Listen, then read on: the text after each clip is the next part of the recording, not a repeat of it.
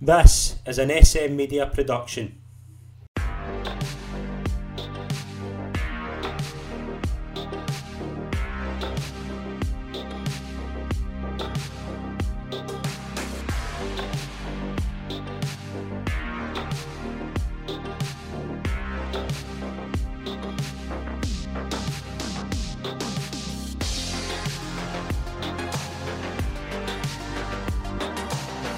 Hi folks, and welcome to the latest episode of The Rewind right here on SM Media. I'm Scott McPike. It's an absolute pleasure to be your host as always. We are moving up north. We are going to look at Aberdeen. What happened in Aberdeen when Sir Alex Ferguson took over in 1978, and what followed was a remarkable journey which led ultimately to a European Cup Winners' Cup in 1983. To join me to look back in this period, I'm delighted to welcome, it's an absolute pleasure to be joined by Ali Begg. Ali, welcome to the show. It's a pleasure to have you on. Thank you, Scott. Thank you so much for having me on. It's a pleasure. I'm looking forward to this one. You'll obviously know this period pretty well, but yeah, we're approaching the kind of 40th anniversary. This is the kind of 40th anniversary season. This whole kind of time. What's the kind of legacy of this situation? Before we kind of go through it in detail, like when somebody asks you like Aberdeen winning a European trophy, what kind of stands out to you? Is that the kind of memory from that time? I spoke to Doug Rugby recently about this, and he gave me a really interesting answer to almost identical question. And he said, "How dare we win the Cup Winners' Cup?" And I loved that. And I never really thought about it that way before.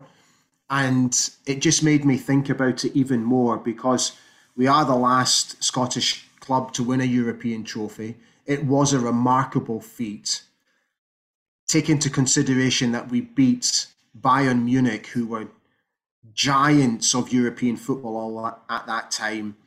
And then we defied all the odds by beating the mighty Real Madrid on a rain-soaked pitch in Gothenburg that night. But we didn't just beat them, Scott. We absolutely battered them on the night. Mm-hmm. And if you watch the game back in its entirety, you will see just how good Aberdeen were that night and how worthy they were of winning that trophy. And let's not forget, they went on to win the Super Cup as well, hence the 2 stars above our badge. So it was a feat like no other. It was remarkable in its execution. It was remarkable in its preparation. It just all came together. And as much as this saddens me to say, I don't think I'll ever see it again in my lifetime. And to properly tell this story, I think you need to go back a few years to the mid-70s when that kind of Aberdeen were challenging for domestic honours, it's fair to say, but they were never at the trophy level. They were never winning trophies. They were always coming up short against the kind of powerhouses at the time. But you look at like Ali McLeod obviously winning in 1976. It's really when Billy McNeill comes in, it seems to go up a notch, I think. Billy McNeill's an interesting one because obviously he's only there for a season and obviously he goes to Celtic, he takes the job that I think he was always destined for. I think he was always destined to take over from Jock Stein. But McNeill being there for a season, how big a change was that in the process? Because McNeill was a young manager, obviously was a captain, legendary captain for Celtic, had won the European Cup and so on. But how big a statement was that for McNeill to come in and his overall season? What kind of stands out to you from that time? He left the football club in a much better state for Sir Alex Ferguson to come in and basically take on that mantle and take all the great work that Billy McNeill and John Clark had done in that year and then stamp his own authority on that and then take it forward. And that's exactly what he did. Billy had a huge impact at the football club. We came so close to winning the league. We lost the Scottish Cup final. He introduced players like Steve Archibald, Gordon Strachan, Alex McLeish, who obviously became mainstays and vital cogs in that team in the years ahead. And he persuaded Willie Miller to sign a new deal when many clubs were interested in Willie at the time. So his work at Aberdeen Football Club should really never be forgotten. He really did set the benchmark for Sir Alex Ferguson to come in and take it forward. Yeah. And then obviously McNeill goes to Celtic and a new manager's needed. And Dick Donald turns to the man he'd chased for so long, Alex Ferguson. Now, to look at Alex Ferguson, I think you need to look at it in two ways. We know we revere Alex Ferguson, rightly so. But his first two jobs, you actually look at the jobs he did, and they were good jobs. But obviously, that bit of controversy at St Mirren. When you look at Alex Ferguson getting appointed in '78, like what stands out to you? Like what's when you see this guy who's obviously had that issue at St Mirren, not a brilliant playing career, is that fair to say? Like but obviously he was well respected in the game at that point. Apart from obviously that situation at St Mirren, which has kind of come out recently that it was maybe a lot more to it than certainly met the eye at the time. When he first came in, I've always remembered a story where Dick Donald said to him, "We have no money. The budget is very limited. So you're going to have to work with the youngsters. Mm-hmm. And you're going to have to develop the youngsters. And you're going to have to bring them through." So he started putting a plan together, and he started employing people as scouts, and he extended the scouting network. He had people like George Adams, people like Bobby Clark, Lenny Taylor, Teddy Scott, absolute legends at our football club, who all started putting together this pathway for youngsters to make their way into the Aberdeen first team. And it worked, and it worked wonders at our football club. And that was a way of stamping his own authority on the football club right from the off, because he was able to develop youngsters like your Neil Simpsons and your Neil Coopers and your John Hewitts and this type of player, your Eric Blacks, your Ryan Guns, who all came up through what was a youth system through schoolboy forms. Obviously, it's all completely different now with the academies, but back then it was very norm to sign a schoolboy form and then make your way through the various ranks. So that work, early doors, was hugely important, and obviously we benefited from all that hard work in the early days. Yeah, and then get into the kind of second season, like he wins the league in his second full season in the 1979-80. Like how big, like in retrospect, was that win? Because that kind of builds towards that success. See, having that early stamp of a title triumph, what did that do for the rest of the Ferguson tenure? Well, he knew straight away the only way to have success in Scotland was you had to split the old firm. Mm-hmm. You had to stop their dominance. That was his goal from day one. He knew that. So he started to change the mindset of the players. He started to drum it into them about this. There should never be a fear factor about going to Glasgow again. And there's always that famous story about when Aberdeen scored a last-minute equaliser at Rangers, and all the players were celebrating in the dressing room, and he couldn't for the life of him understand why they were celebrating a draw. So very slowly he started to change the mindset. But he knew to be successful, he had to split Celtic and Rangers. So when he was able to do that in the season that we won the league, 1979-1980, again, that set a benchmark for our future success, but it also made other clubs and other managers sit up and take note that, do you know what, with the right tools, with the right psychological thinking, with the right mindset, this can be achieved. And Aberdeen and Alex Ferguson have proven that. Yeah. But it also boils down to the players' mentality, because the players all bought into Sir Alex Ferguson's way of thinking. And I genuinely believe if they didn't get on board with what he wanted to achieve, they were quickly let go from the football club, because all he wanted was a group of winners. He wanted a group of winners, not just on the park, but off the park, knowing that the next time they go down to Glasgow, the mindset was completely different. Today, we're going down there to beat them. We're not going down to get a point if we're lucky, or maybe come away with a 1 or a 2-0 defeat. Today, we go down to beat them. And I think that was the turning point for me. Do you think as well with Ferguson, like, because of the way he left Rangers, there was always that sense of, not animosity, but like he took it personally when he went to Ibrox and Parkhead as well. Like he it wasn't just about getting Aberdeen the points, it was for him to prove that the way he was let go there was wrong. Like, is that maybe fair to say? I've always wondered that with Ferguson, like, because he's obviously come out in recent years with a documentary and said his time at Rangers it ended in a kind of bad way, and that's obviously been proven accurate. But was there a personal animosity for him towards the Old Firm at the time, do you think? I think he might have used part of it as a driving force, but I think his mentality and his drive to do well purely came from footballing terms. Mm-hmm. Yes, it might have added a little bit of more fire in the belly, let's put it that way. Yeah. But we've seen numerously that you can't always use something bad to turn into something good. Mm-hmm. I don't think he used it as a driving force overall, but I think it did play a small part. Mm-hmm.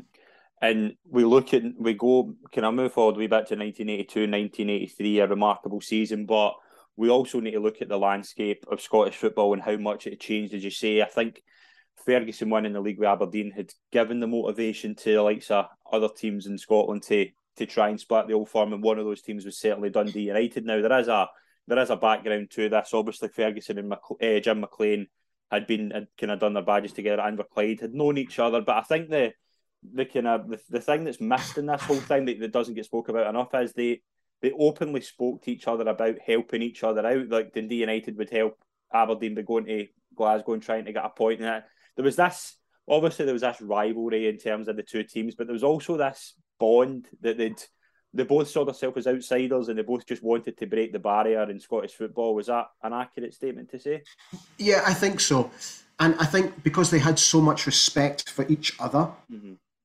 And let's not forget, Dundee United had such a great team back then, a team full of Scottish internationals.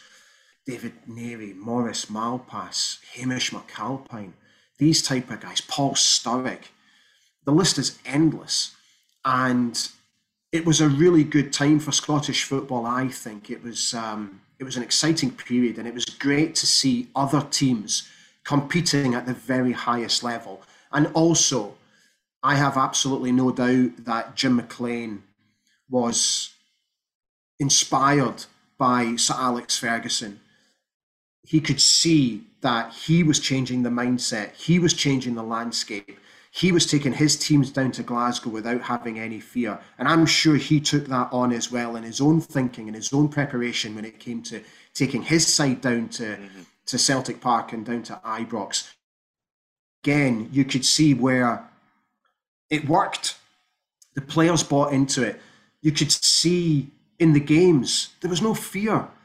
And when I was still relatively young during that time, sort of 10, 11, 12, 13 years of age during that time, and you could see it. You could feel the shift, and all of a sudden, everything became really exciting. You couldn't wait to play a Dundee United. You couldn't wait to play a Hearts. You couldn't wait to welcome Celtic and Rangers to Pittodrie. It was a really great time to be a football fan growing up. Yeah, absolutely. And the season starts with a trip to Tannadice, a 2-0 defeat. What's your memory, like the memories of that day? Like, what have you kind of heard since about because that to me feels like a big statement from Dundee United. The opening game of the season, how big is that for Dundee United to get that opening win? Oh, it was massive for them at the time. And as a youngster growing up, I had become so used to Aberdeen winning that for me, my thinking was whenever we went into a game, we were going to win this game. So whenever we lost, it felt very alien to me, particularly on the opening day when you're expecting Aberdeen to start strongly and they don't. You're completely not ready for that type of emotion. And again, at that age, as your emotions are developing, and your character and your personality is developing, you come away from Pittodrie or Tannadice feeling betrayed or angry or even sad. And I have to admit, at that age, I wasn't quite ready for those sort of emotions during a football match. But it helps shape you as a person. It helps develop your character and your all-round general understanding of what emotions are in football. So as much as it was a huge disappointment, it was also a huge shock because you weren't ready for it. Yeah. And then, like, before obviously that the league started, there was a preliminary round in the Cup Winners' Cup. We're going to go through this journey just piece by piece. The games against Sion in the preliminary round, obviously Dundee and Aberdeen had qualified for the Cup Winners' Cup through the winning the Scottish Cup the season before. Yeah. The games against Sion, a 7-0 home win and then a 4-1 away victory to secure a place in the first round. What's the memories here? You just look six different scorers in the first leg, and then obviously Mark McGee with a double in Switzerland. It's a big statement. Well, Sion was my first ever European game at Pittodrie. Okay, good. And it was the first time that my mum and my dad allowed me to sit behind the goal and go in with family friends, because I would usually go in with my mum and dad either in the main stand or the south stand, but that night they allowed me to go into the paddock. And I'd only just, if from memory, had I started secondary? No, I was still at primary school, and it was a school night. So to be allowed to go to an evening game where you know you're not getting home to sort of 9:30, 10 o'clock at night, and then you've got to be up for school was a real treat. Yeah. And it's an occasion that I've never forgotten. I can still picture it in my mind. I can still picture Neil Simpson scoring that night. I can still picture Stuart Kennedy from memory scoring that night as well at the beach end, I think, if my memory serves me correct. So yeah, it's quite strange, the memories that really stick in the mind. And the away leg, I always thought, well, if we score 7 at home, then we've got to score a barrel load away. That was my sort of naive thinking as a kid. But thankfully it did happen on the night. And the second leg, it was a formality, wasn't it? Yeah. Miller, McGee with a double, and John Hewitt. The next game is the first round against the Albanian side, Dinamo Tirana. The first leg, a tight 1-0 victory, John Hewitt with a goal, and then it secured the place in the second round with a 0-0 draw away in Albania. What's your memories from this? Because this to me it seems to be, from kind of reading back things about it, it seems to be a really tight affair, and I think Dinamo Tirana were probably a better side than certainly you would think. The interesting thing about the Dinamo was it was probably the one and only that Sir Alex Ferguson went into completely unprepared. Right. Because Albania at the time was a communist-led country. Yeah. There was no information coming out of the country whatsoever. But Sir Alex was able to gain the thoughts of Billy McNeill, because they had played in Albania either a year or 2 years before. So he was able to get some information from Billy McNeill about how to prepare the team when they went over there. And also, he upon the referee from the Sion game, because he had officiated a couple of Dinamo Tirana games previously. So he actually got in touch with the referee from the Sion game and asked him to sort of give him some notes on some of the players that Aberdeen should look out for on that night, which I found absolutely fascinating. But the match day programme for the home game was complete. Their team lines was completely unlisted. It's a blank page. That's how little Aberdeen Football Club knew about this team that were coming over. And again, I do remember I was at the game, and it was a very tight affair, and it only took the one goal for us to get through. And they were difficult opponents. But for the second leg, again, to come away with a 0-0 in what was a very difficult evening.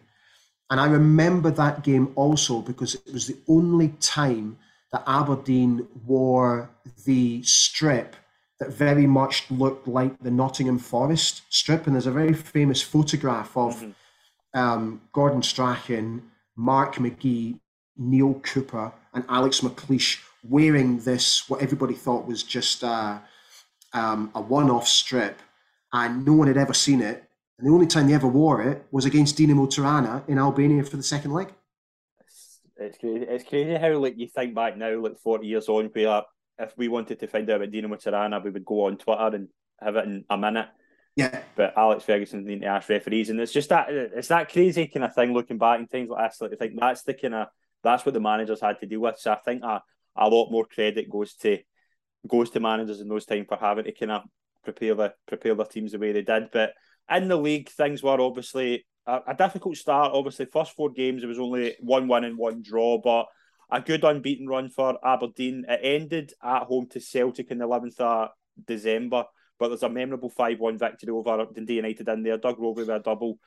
That must have felt like a massive game, because obviously the first game was the 2-0 defeat, and then you've got obviously this League Cup defeat as well. That Dundee United just seemed to have the number, and obviously won 3 games out the first 3 they played. How big was that 5-1 victory? Do you remember? If I remember correctly, that was a really horrible, wet, damp day. Steve Cowan on the score sheet? No, it was Cooper, Rovey, Black and Strachan. Right, okay. So maybe it's not the game I'm thinking about then. Listen, to get any win against what was the new firm at that time was really big for Aberdeen. Don't underestimate how important these wins were, because there was an argument at the time, and I remember them discussing this on Sports Scene, that games against Dundee United were now becoming more important than games against Celtic and Rangers because of the way Dundee United were building momentum under Jim McLean. So to get a victory against United was obviously, from a psychological point, a huge boost. So the game that I'm thinking of must have been later in that season, or maybe the following year, when we beat them quite comprehensively at Pittodrie. I remember Steve Cowan scoring that day. That game, I must admit, that game has slipped my mind completely. Really? When you look back at this time, though, like, obviously the D United, like, Alex Ferguson had obviously set up the kind of mantra he wanted a minimum of 2 trophies. The League Cup exit to Dundee United, obviously back in the day, it's 2 legs. Yeah.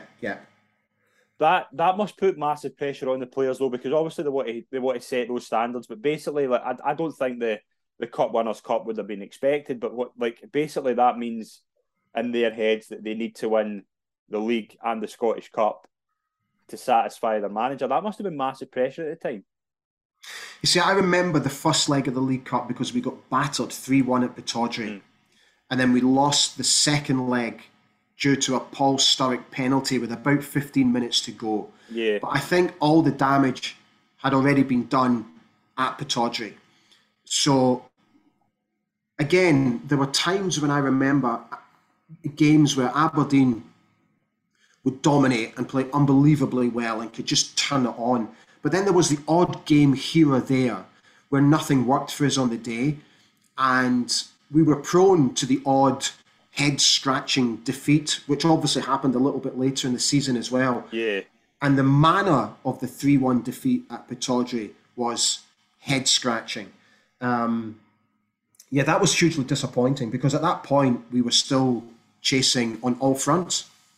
And the second round of the Cup Winners' Cup, Lech Poznan as well, Polish side, well-revered Polish side.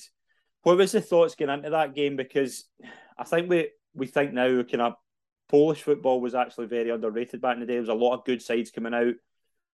What was the thoughts going into that game? Everyone was half expecting the same type of game that we just competed in against Dinamo Tirana. I know that Sir Alex was able to get, from memory, I believe Archie Knox went over and had a look at them and reported back. But to be honest with you, we actually, even though 2-0 suggests maybe a tight affair, it wasn't, because on the night, again, we absolutely battered them. We hit the woodwork 3 times before we scored, and we'd also won 9 corners in the first half alone. So we were dominating the game. We just couldn't find the finishing touch. And actually, it took 2 second-half goals from Mark McGee and Peter Weir within 2 minutes of each other for us to get past Lech Poznan. So nobody was surprised that we beat them in the end. Mm-hmm. And then going to Poland and winning 1-0, Bell with a goal, Dougie Bell with the goal. Going there, obviously, was the first leg at home better for Aberdeen, do you think, to try and because the next game we'll talk about, obviously that changes, but how important was that, having that first advantage at home and getting that result, and then you're going there you're going there and your mindset completely change. It's about defending a lead. But, I mean, winning that game and just securing it, that must have been massive. So Alex Ferguson never went into any game hoping to get a draw. Mm-hmm. He went into every single game wanting to win. And it was exactly the same mentality when we went to Poland. Okay, we're 2-0 up, but you're going into this game. His thought would have been, guys, this is 0-0. And we have to win this game to go through. So he would have prepared his players to make sure that they're not thinking they're going into the game with a comfortable 2-0 lead. Mm-hmm. And on the day, it actually proved to work well because Aberdeen, again, played very well that night. And the goal came from a corner kick. Ball got flicked on. Dougie Bell was left all alone at the back stick and nodded it into an empty net. So, but again, Aberdeen played very compact that night. Willie Miller and Alex McLeish, as they always did, commanded the back. They made sure that the front players were working, were doing their jobs. If they had to pull back deep to help out the midfield, they would do exactly that. It was all about game management over there. And the fact that we came away with a 1-0 win was a big statement as far as I'm concerned. Yeah, and that was obviously in November, and the next game in Europe we won't talk about is in March. And I don't think it's a coincidence, and I speak about that so often kind of in recent years with how well kind of Celtic and Rangers have done in European runs, that balancing domestic and European runs is very, very difficult in the modern day because you've got one game after another. With the Cup Winners' Cup back then, you had the case of the preliminary rounds were ended in kind of November and you didn't have the quarters until March. I don't think it's a coincidence here that Aberdeen only lose one game in the league from December to March. I think that shows to me that domestic and European run, trying to balance that is very difficult. Back then, was that kind of the reason for that really good league run, that there wasn't Europe to focus on? Because it's not a coincidence that what we'll talk about after certainly happens. Is that fair? Yeah. No, I'm totally on board with that. The fact that we knew before Christmas that we're going to have European football, but not until March, meant the boys themselves in, and all they had to do was concentrate on the Scottish Cup and the league campaign. So the job, as far as they were concerned, in Europe was done. Mm-hmm. Now let's start taking care of this. Let's continue the good form, and then when the European games come around in March, we take care of them then. But I think because it was quite a long gap, it most definitely helped with the form in the league without having to be distracted with the thinking of European football. Absolutely. And you look at some of the results in here: a 3-0 win away to Dundee United, a 2-0 win at home to Rangers at Ibrox, at home to Rangers, Roving McGee, 5-1 against Motherwell, a 3-1 win. Eric Black got a hat-trick at Celtic Park in February. Yeah. They're massive victories. And you look back at those and you think, like, just how much the landscape was changing. But Dundee United and Celtic in particular were still, it was becoming really tight in that league. It was they victories must have felt massive.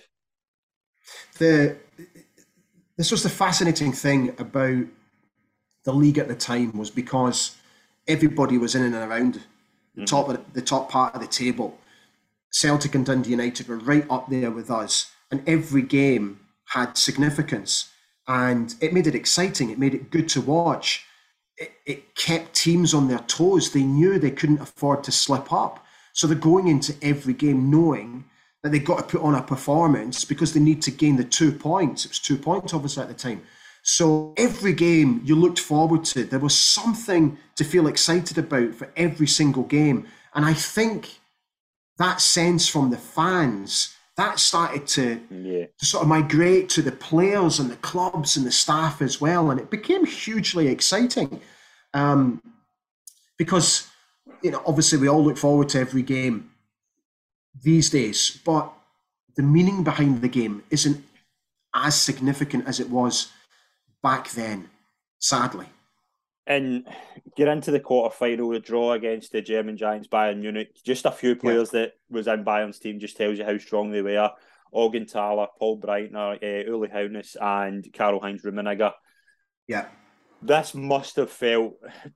I'm not going to say that it feels as if it was a free hit because Bayern are a top side, but this Aberdeen team must have had a lot of confidence going into that game, and going to Munich and securing a 0-0 draw. did that feel like a massive result going there and going to Germany in the 2nd of March and getting that? Oh, 100%. It is by far one of Aberdeen's greatest ever away European performances. The way that we were able to hold Bayern on their own patch, because they were in great form coming into the game as well. And you look at world-class players like your Klaus Augenthalers, your Heinz Rummenigge's, your Paul Breitners of this world. They were a magnificent footballing team. And on the night, we competed with them. And if we'd had a little bit more luck, we could have actually come away with maybe even a 1 or a 2-0 victory. Remember, the goalkeeper made a fantastic save from Peter Weir. He cut in on his right foot, tipped it around the post. He also made a magnificent save from Mark McGee, who possibly could have done better on his right foot. So we competed that night, and I don't think Bayern Munich were quite ready for that. I do remember, I think it was Uli Hoeneß said, look, we have to be very careful of this Aberdeen team because they're a very disciplined, well-organised team. Because many people were expecting, the Bayern Munich contingent were expecting to not steamroller over us, but they were expecting a comfortable night, and they didn't get it. And Uli Hoeneß apparently said after the game, I told you so. In the second leg, obviously, at Pittodrie, I watched this back last night in preparation for this, and being from the south, I don't think we appreciate just how big that atmosphere is at Pittodrie. That night must have been massive. That going into that night, the chance to beat the German Giants, that must have felt a huge encounter. Before we look at we'll get into the game, we'll go through the game, but going into that night for somebody who was there, what was your memories going into the game? I can still remember travelling through from the village to Pittodrie. I can still see in my memory the floodlights in the distance. I can remember walking across the golf links with my scarf around me, and I knew that we were going into the main stand that night. I was nervous. I was always nervous ahead of big games, I have to be honest. I remember being completely wrapped up, and I was with my mum and dad, and we took our seats just above the tunnel, a little bit to the right, which was an unusual position for us to sit because we usually sat at the other side of the main stand, or as I said, sometimes over in the south stand, where we had an uninterrupted view. But that night, one of my abiding memories is having a pillar right in front of me, which obscured my vision towards the paddock end goal. So I could only see half the goal, which I'll come to later because it played a significant role that night. But it was, I just remember feeling nervous, but also very excited because I could see the players so close. You know, they were only yards away from me, and I was waving to every single one of them as they were running back into the tunnel, and I'm absolutely convinced that every single one of them waved back. So yeah, the build up to the game was just feeling really, really nervous. Mm-hmm. And Bayern obviously take the lead in 10 minutes. Yeah. It's an absolutely wonder strike from Augenthaler. I think Jim Lightens came out and said it was the best shot he's ever seen. But that must have been a body blow. But how remarkable is that how important is Neil Simpson's equaliser just before half time? At the time, it's only in the 39th minute. That I don't think that's a coincidence that the fight back then happens again. But that Neil Simpson goal is massive. You see, I've got so many memories of this Bayern Munich game, and I can still vividly recall moments from the game. And I remember that my dad was quite a passive fan. He was never a shouter or a screamer or anything like that. But I remember when the ball got knocked back into what was almost a dead man's area from a long ball. I think it was Eric Black that knocked it back. And Neil Simpson was in what you could say a 70-30% battle with Klaus Augenthaler for that ball, where Klaus Augenthaler has 70% more of a chance of getting to that ball. But because Neil was so determined, he got just in front. And I can remember my dad coming out of his seat as Neil made that initial burst into the box. And by the time the ball had hit the back of the net, my father was already on his feet, punching the air through. That goal lifted the whole of Pittodrie, because all of a sudden there was just a chorus of here we go, here we go, here we go. And half time was fantastic because everybody was singing, everybody was on their feet, everybody knew we'd been able to get back into the game. And I think the energy from the crowd must have seeped down into the dressing room, and it must have given the players a huge lift coming out for the second half. Because the noise that greeted them, again, I can still hear it, was like nothing like I had experienced up until that point. And it must have given the players a lift. Oh, dearie me, what a night it was. Yeah, and then obviously after that, coming out for the second half, Bayern take the lead again through Pafluga. I think that's how you pronounce it. Yeah. And that must have, you mentioned there obviously, and you see it when you watch this game back, there is a massive buzz around Pittodrie, but you just see it go silent after 61 minutes. And that, again, Bayern, you just look at how big Bayern are, and they're so able to do things like that at the time. And what was that goal like? How did that go? Again, I can remember it so vividly because it came out of nothing. And I just remember the collective groan. It was like the whole of Pittodrie just went, oh. It was so strange. But it was some hit. Yeah. What a volley it was. And again, I had the perfect vantage point of it because we were almost directly in line with the 18-yard box. So when the ball, because Alex McLeish tried to clear it, he kind of almost flicked it straight into Hans Flugler's path, and he kind of adjusted his body, and he almost hit it from behind him and hooked it in. Yeah. What a strike it was. But it was that collective groan that really sticks in my mind. And I remember my mother and father falling completely silent, as did everybody around us. So yeah, it was just a case of having to pick ourselves up and go again. But I have to be honest, even though we had gone 2 down and we knew we had to score another 2 goals, you know, the energy around Pittodrie that night was still very much there. You know, the sort of the shock of the goal, I think the fans got over that quite quickly, and not long after really started to pick up the energy again. I do remember that. Yeah, and it certainly fed through to the players as well, because Alec McLeish makes it 2-2, and then a minute later, John Hewitt makes it 3-2, and what a remarkable turnaround. In the space of 120 seconds, Aberdeen had turned this match on its head.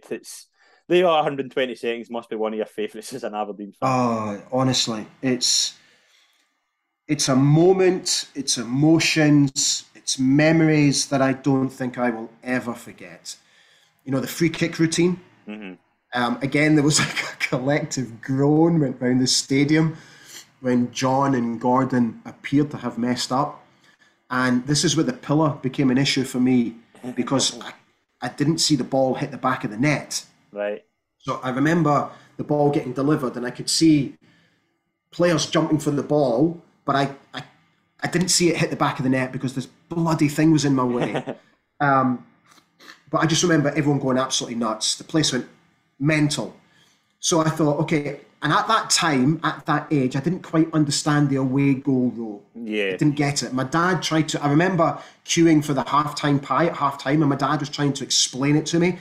But I just think, I think that translation got lost in the atmosphere that night. Excuse me.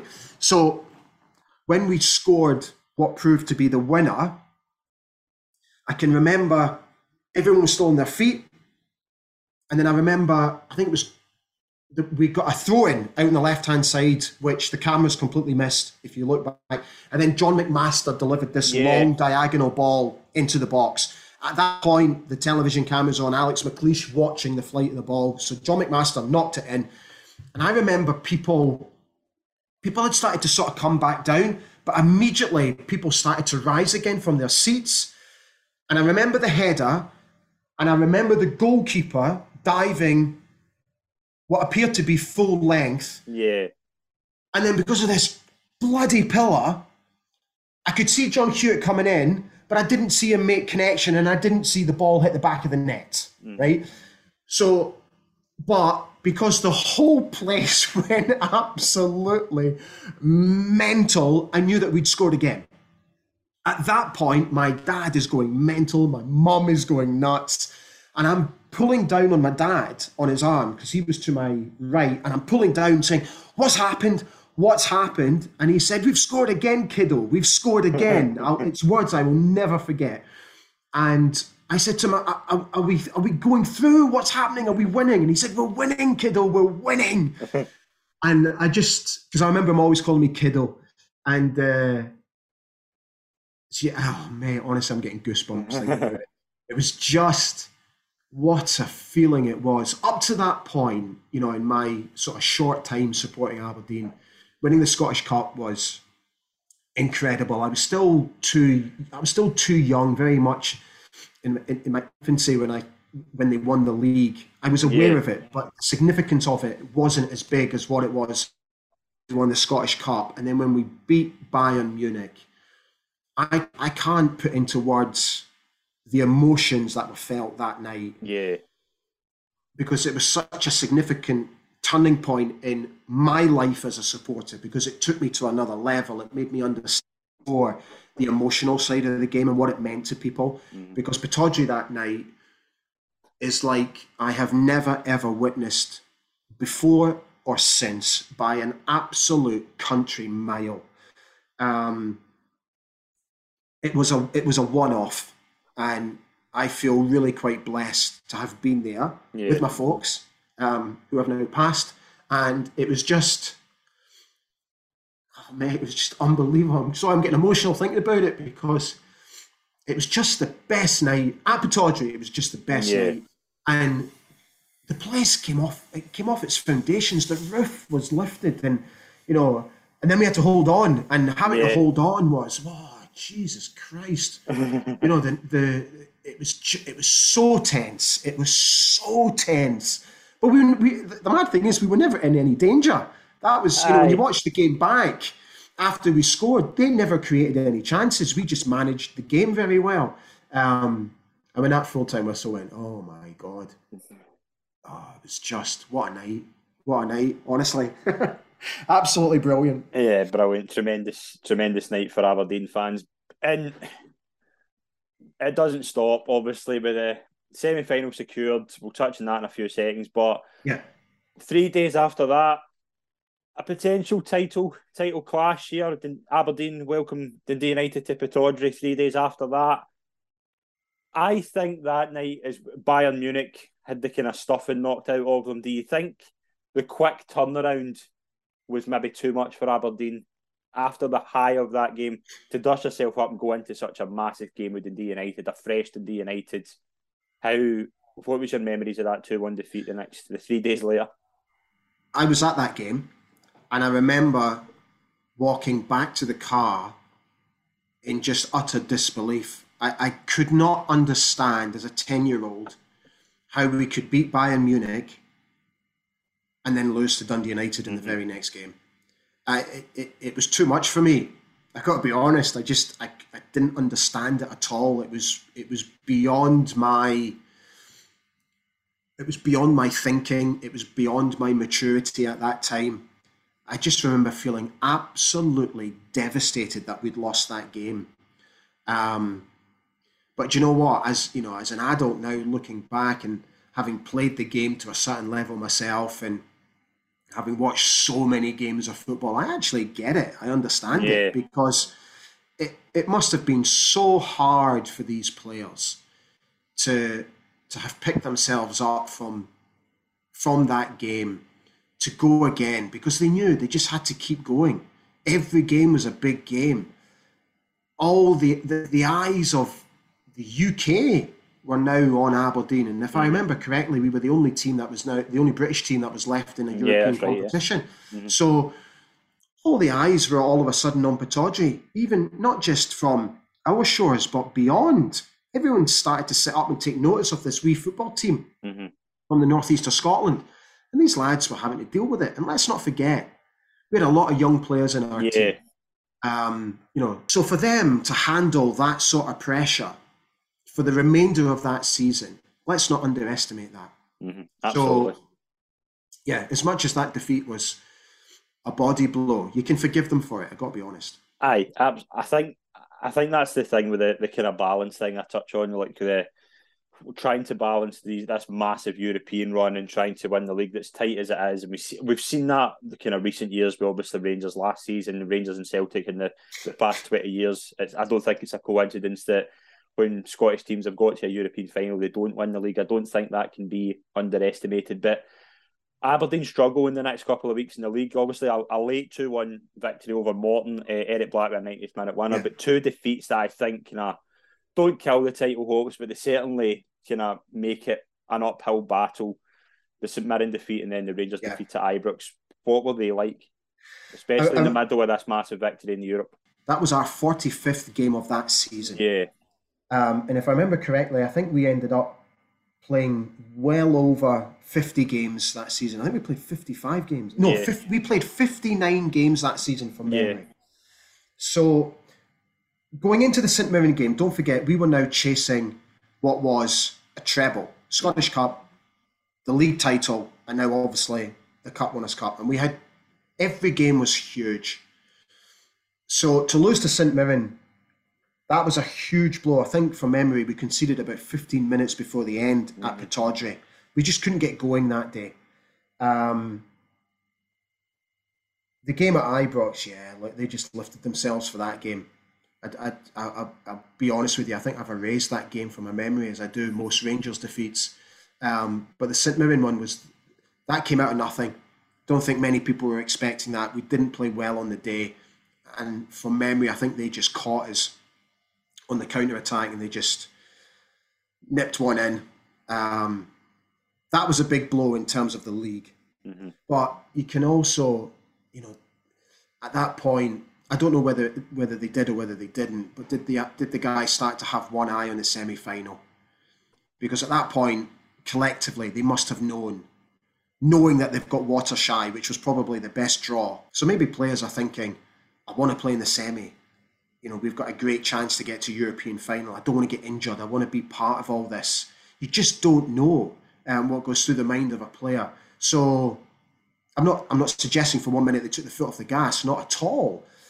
But there must have been some sort of thinking that the bigger picture here was we could win a European trophy. Mm-hmm. And you mentioned there obviously about the draw. It's Watershire that Aberdeen get, but it was Austria Vienna and Real Madrid was the other semi-final. Yeah. Did that feel like at the time that Watershire was the best draw out of the three? Yeah, 100%. I remember, I can remember Alex Ferguson giving an interview, I think it was to North Tonight, and saying that he wanted Watershire. The general consensus was we wanted Watershire. Mm-hmm. So when we got them, there was a huge lift because everybody now believed that this was the best opportunity that we will probably ever have to get to a European final. Mm-hmm. And I remember, excuse me, I can remember the build up to that game. And I remember my dad trying to get tickets and he couldn't get tickets. And it was the only home game that we missed in that campaign. And I was absolutely devastated that we didn't get tickets for that game. I was that devastated that my dad said to me, right, let's get settled in, because it was live on the radio. Right. So get your homework done and get yourself ready to just sit with me in the kitchen and we'll listen to the game. I didn't want anything to do with it. Right. I'd made my mind up. I was going to go out. I was going to go and play football with my pals because I thought, well, if I can't be there, then I'm done with it. But obviously my curiosity very quickly took a hold of me. And I think within 5 minutes, when we were just about 2-0 up, I was back. Because I remember my dad leaning out the living room window shouting, "It's 1-0! It's 1-0!" And I think at that point, I dumped my mates and I ran back in, sat down and listened to the rest of the game with my dad. And you look back at that night, Aberdeen take a 2-0 lead after 5 minutes, Eric Black and Neil Simpson.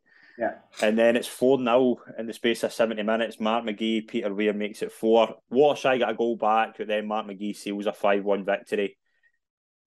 Wow, I mean, what a statement in terms of, and the other semi-final was 2-2. It was nicely poised, but there must have been a thinking that the trip to Gothenburg was already on the schedule. We battled Watershire that night. They were not prepared for how we played that night at Pittodrie. Big Doug Rugby, he all that evening. He set the tone for the game by robbing one of their wingers, knocking him to the ground, getting forward.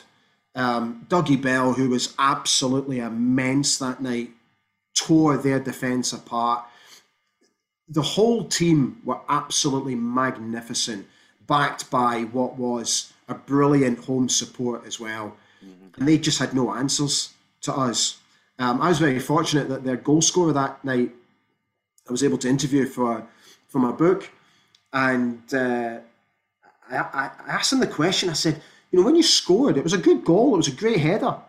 I said, but you didn't celebrate. I said, why didn't you celebrate? So forgive me for using bad language, but I need to put it into context of the story. He said, because I knew, Ali, that we were fucked. And that just goes to show the mentality of the Watershire players. And to their great credit, the second game was obviously a formality, but they beat us on the night. They beat us 1-0. They won the game. And obviously that was the night that Stuart Kennedy got injured, which put him out of the final and sadly ended his career. And that was obviously our only defeat in the competition. So, but the first leg, the damage was done. We were magnificent that night.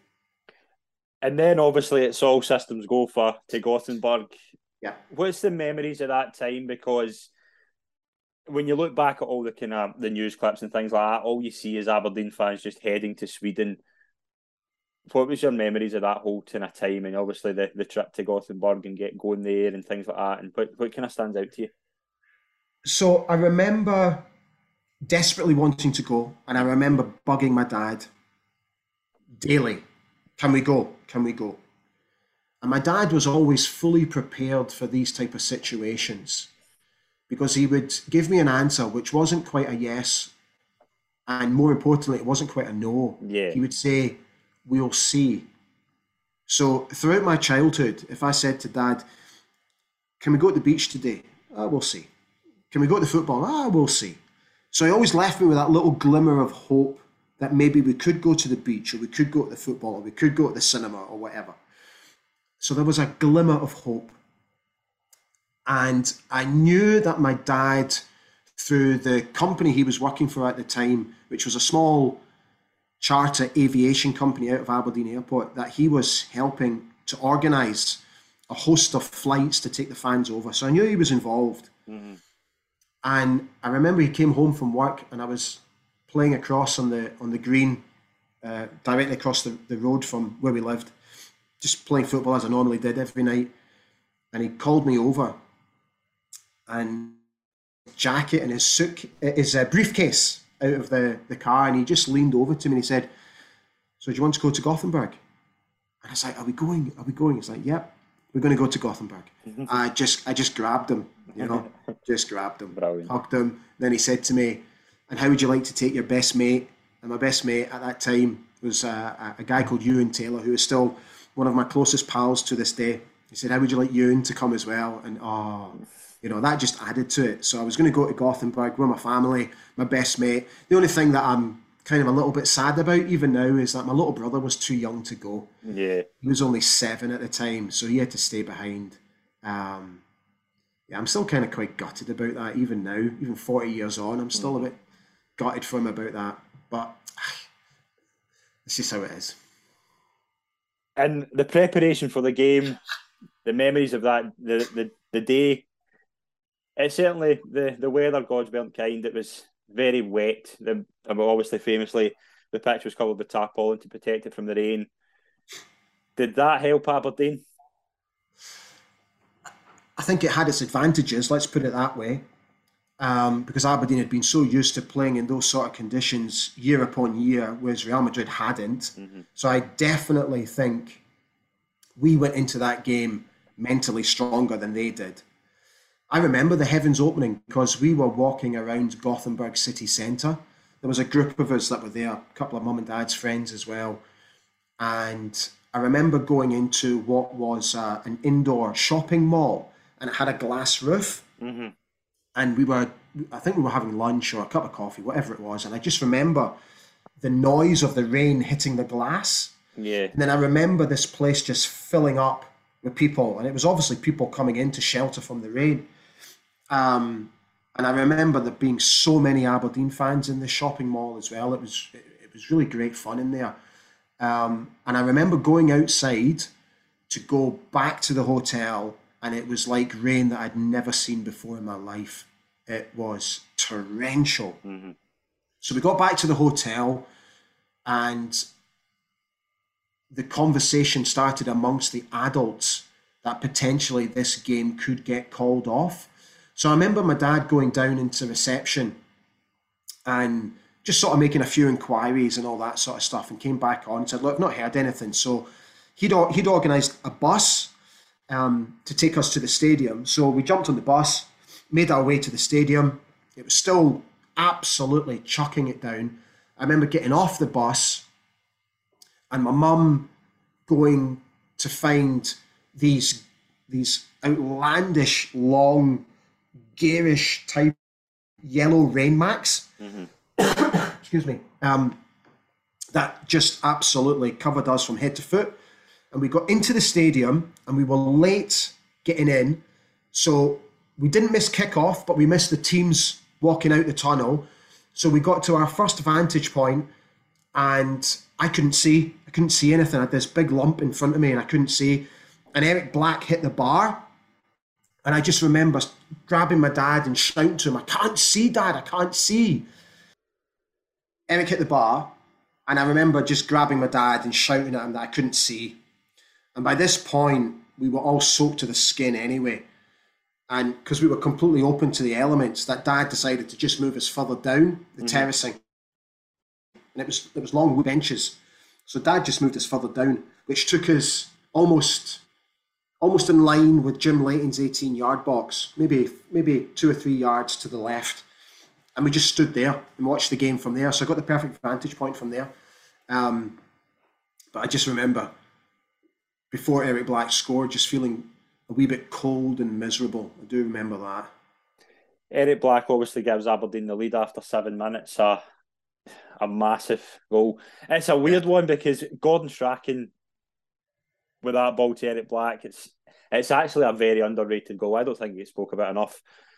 What a memory that must be, that opening goal. Do you know, it didn't come as a surprise. And it was a really well-worked corner, which the lads had worked on before. The late run from Alex McLeish deep, gets his head onto the ball, and obviously he just wants to put it into an area where somebody can pick up the bits and pieces, and that's exactly what happened. Eric just pounced and knocked it in. And what I remember is obviously going nuts, jumping up and down on these wooden benches, but the crowd, the vast majority of Aberdeen fans were behind us and up on the next tier. Mm-hmm. And sorry to sound a bit cosmic here, but you could really feel the energy coming down. Yeah. I just felt it. And that whole place was just going absolutely nuts. I remember looking around and looking at the Aberdeen fans.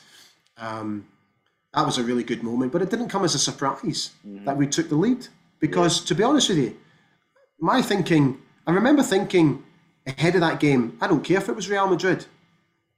I didn't really have an understanding of how big a club they were. Mm-hmm. I keep going back to the naivety of childhood. I was only 10 years old, so I was still very much in my infancy as a football fan. But it didn't come as any surprise to me that we took the lead. Absolutely not. And then obviously conditions start to get muddy really quickly. Real Madrid come back into the game. A very uncharacteristic mistake from Alex McLeish, and the party passes the ball back to Jim Leighton. Jim Leighton obviously gets stuck in the mud, actually. I think he's very unlucky. Yeah. What he obviously brings down Santillana. Yeah. He would have been sent off now. Oh, 100%. Yeah, 100%. And it's crazy. And it's that kind of weird thing that he's still on the park. I don't think he gets... Does he get booked for it? No. And it's that's unbelievable. But obviously, that means that Real Madrid got a penalty. Juanito just puts it down the middle, equaliser. And Madrid dominate the remainder of the half. Did half-time come at the right time for Aberdeen? Because it just felt that Real Madrid were just getting a lot better into the game. And Leitzer, Stielik, is it the German? Uli Stielik, he was really good that day. Do you know, I've watched the game back a few times over the past few years, and I would suggest that Real Madrid were comfortable after they scored, but never at any point do they look like scoring. Right. I think Aberdeen had that game fully under control. And there were never at any point while watching did I think Real Madrid would score again. Right. Because we played quite compact and then hit them with Peter Weir, fast bursts from Peter Weir, with John McMaster supporting. Neil Simpson and Neil Cook were trying to get forward. Gordon Strachan playing his pinpoint accuracy passes as he always did.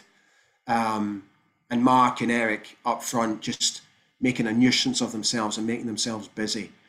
Never at any point did I fear Real Madrid after they scored, because we were in full control of that game. And when you watch the second half, I revert back to a quote I said before, we absolutely battered them in the second half.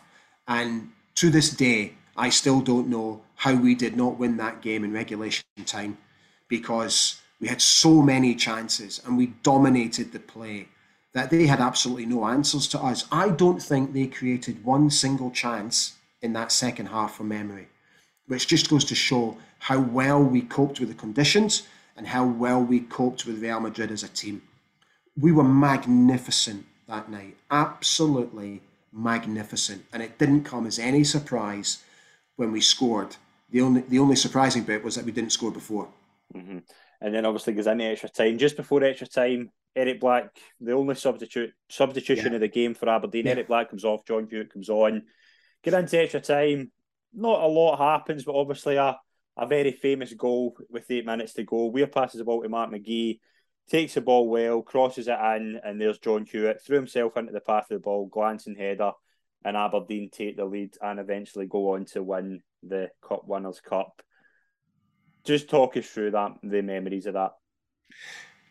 It is, without a shadow of a doubt, purely in footballing terms, the greatest moment of my life. There is nothing that I can compare it with. There is nothing that comes close to it. It's a moment which is almost frozen in time for me. I can still see the build-up. I can see John throwing himself. I can see the ball hitting the net. I can remember just going absolutely nuts. The noise from the fans behind us, the party that we had travelling with us, the travelling party, all just my mum jumping up and down. I've never forgotten my mum. She's just jumping up and down. It was so funny.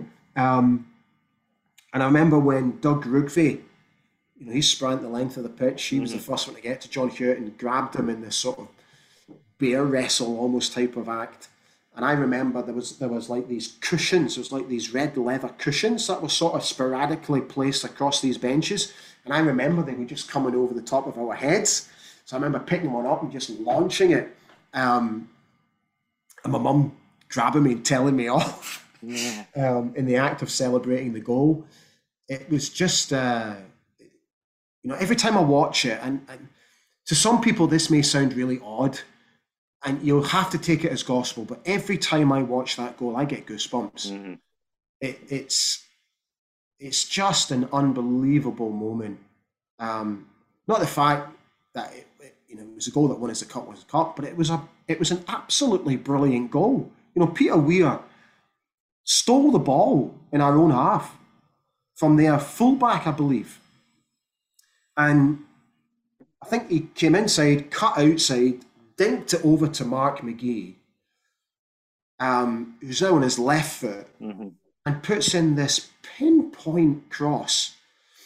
And I can remember the goalkeeper, diving for it, making an attempt to get the ball. And I can you know, because again, we had the perfect vantage point of it because it was directly in front of us, right here. Yeah. John just connecting, and when the ball sort of hit the net, it kind of bobbled up and came down. And oh my God, it's unbelievable, mate. Honestly, again, I just don't have words to describe the feeling and the emotion when that ball hit the back of the net. For a couple of minutes, people were just, it was just joyous. It's the only thing, it's the only word I can find. And then obviously we had to hold on, I think for 9 minutes. I think we had to hold on 8 or 9 minutes. And oh God, that was so nerve-wracking. That was worse than the Bayern Munich game. Yeah. That was nerve-wracking. But these 9 minutes, oh my God, it was absolutely unbearable. I do remember that. I remember just saying to my dad, how long? Everybody, that was the only chat that was going around. How long? And then they got that free kick right at the end. Mm-hmm. Oh, good God. I've never seen so many grown men pray. That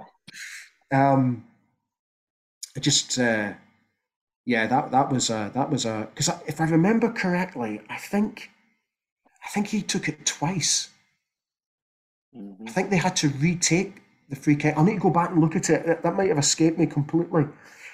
And when the ball flew, when he hit it, because he caught it perfectly, there was a gasp. Honestly, there was a gasp. And it whizzed past the post, and then it hit the deck, and it almost stuck in the deck. Yeah. So I'm going to try and explain this. So the vantage point that I was looking at it this direction. So it looked, the way the ball had stopped dead, it looked like it had ended up in the corner of the net. It was on the other side. I hope I'm making sense here. Mm-hmm. But my vision looked like it had ended up in the back of the net. So for one horrible, fleeting moment, I thought they'd equalised until I realised that all the fans above us, again, were celebrating like we just scored. And then obviously it was just a quick passage of play. Jim Leighton booted the ball out, got it back, hoofed it up the park, and the ref blew the whistle. And that was a really special moment when the whistle blew, because again, everybody just went absolutely nuts. Just the noise coming down from the top tier, and people running and grabbing each other, and everybody hugging, and yeah, that was really cool. Really cool. Absolutely brilliant. The kind of, obviously that day will live in infamy with getting that result and getting the European trophy, but there's a couple of things to tidy up before we kind of close the show. Aberdeen gave it their best shot, but just couldn't win the title. Obviously, Dundee United won it in the final day. Yeah, you have to hand it to Dundee United for just how well they done that season. But what a league season that actually was. One of the closest league seasons I think we've seen between three teams in a long time. You see, if Celtic and Dundee United had lost their games that day, Aberdeen would have won the league. Yeah. It just so happened that Celtic and Dundee United both won their games. Yeah, Celtic obviously come back. Celtic 4-2 down at Ibrox. Yeah, I think so. Yeah, the last game for us was against Hibs, wasn't it? Yeah, 5-0. My memory serves me correct, and we battered Hibs at Pittodrie the day that we came back and held paraded the Cup Winners' Cup around the stadium, and they gave us a guard of honour. We absolutely battered them that day, but it wasn't enough. And I think sadly those defeats against United, St Mirren, and Rangers probably killed our chances. But do you know what? Only 3 days before we won the Cup Winners' Cup. Yeah, and you wouldn't trade it. You wouldn't trade it. But a final chance for glory, a Scottish Cup as well to cap off a remarkable double. A 1-0 win over Rangers, Eric Blackburn extra time winner. This game's went into infamy for what happened after the match. Now, I think if you were I would love to interview Alex Ferguson. If you were to ask him one of his biggest regrets, I think it would be this post-match interview. Because although he was a perfectionist, he absolutely wanted the best performance every game. He obviously came out famously and said that day that Miller and McLeish won the Cup for Aberdeen, it was a disgrace of a performance. But you have to, and I'm not going to criticise Alex Ferguson, but he didn't get just how tiring, how long that season was, and that the performance wasn't the priority there. It was just getting that result. And what do you think Alex Ferguson would say about that interview now if you asked him? Oh, I think he most definitely regretted it not long after.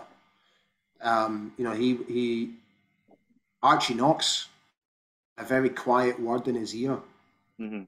and said to him, "Look, you might need to speak to the players." And you totally understand why he said it.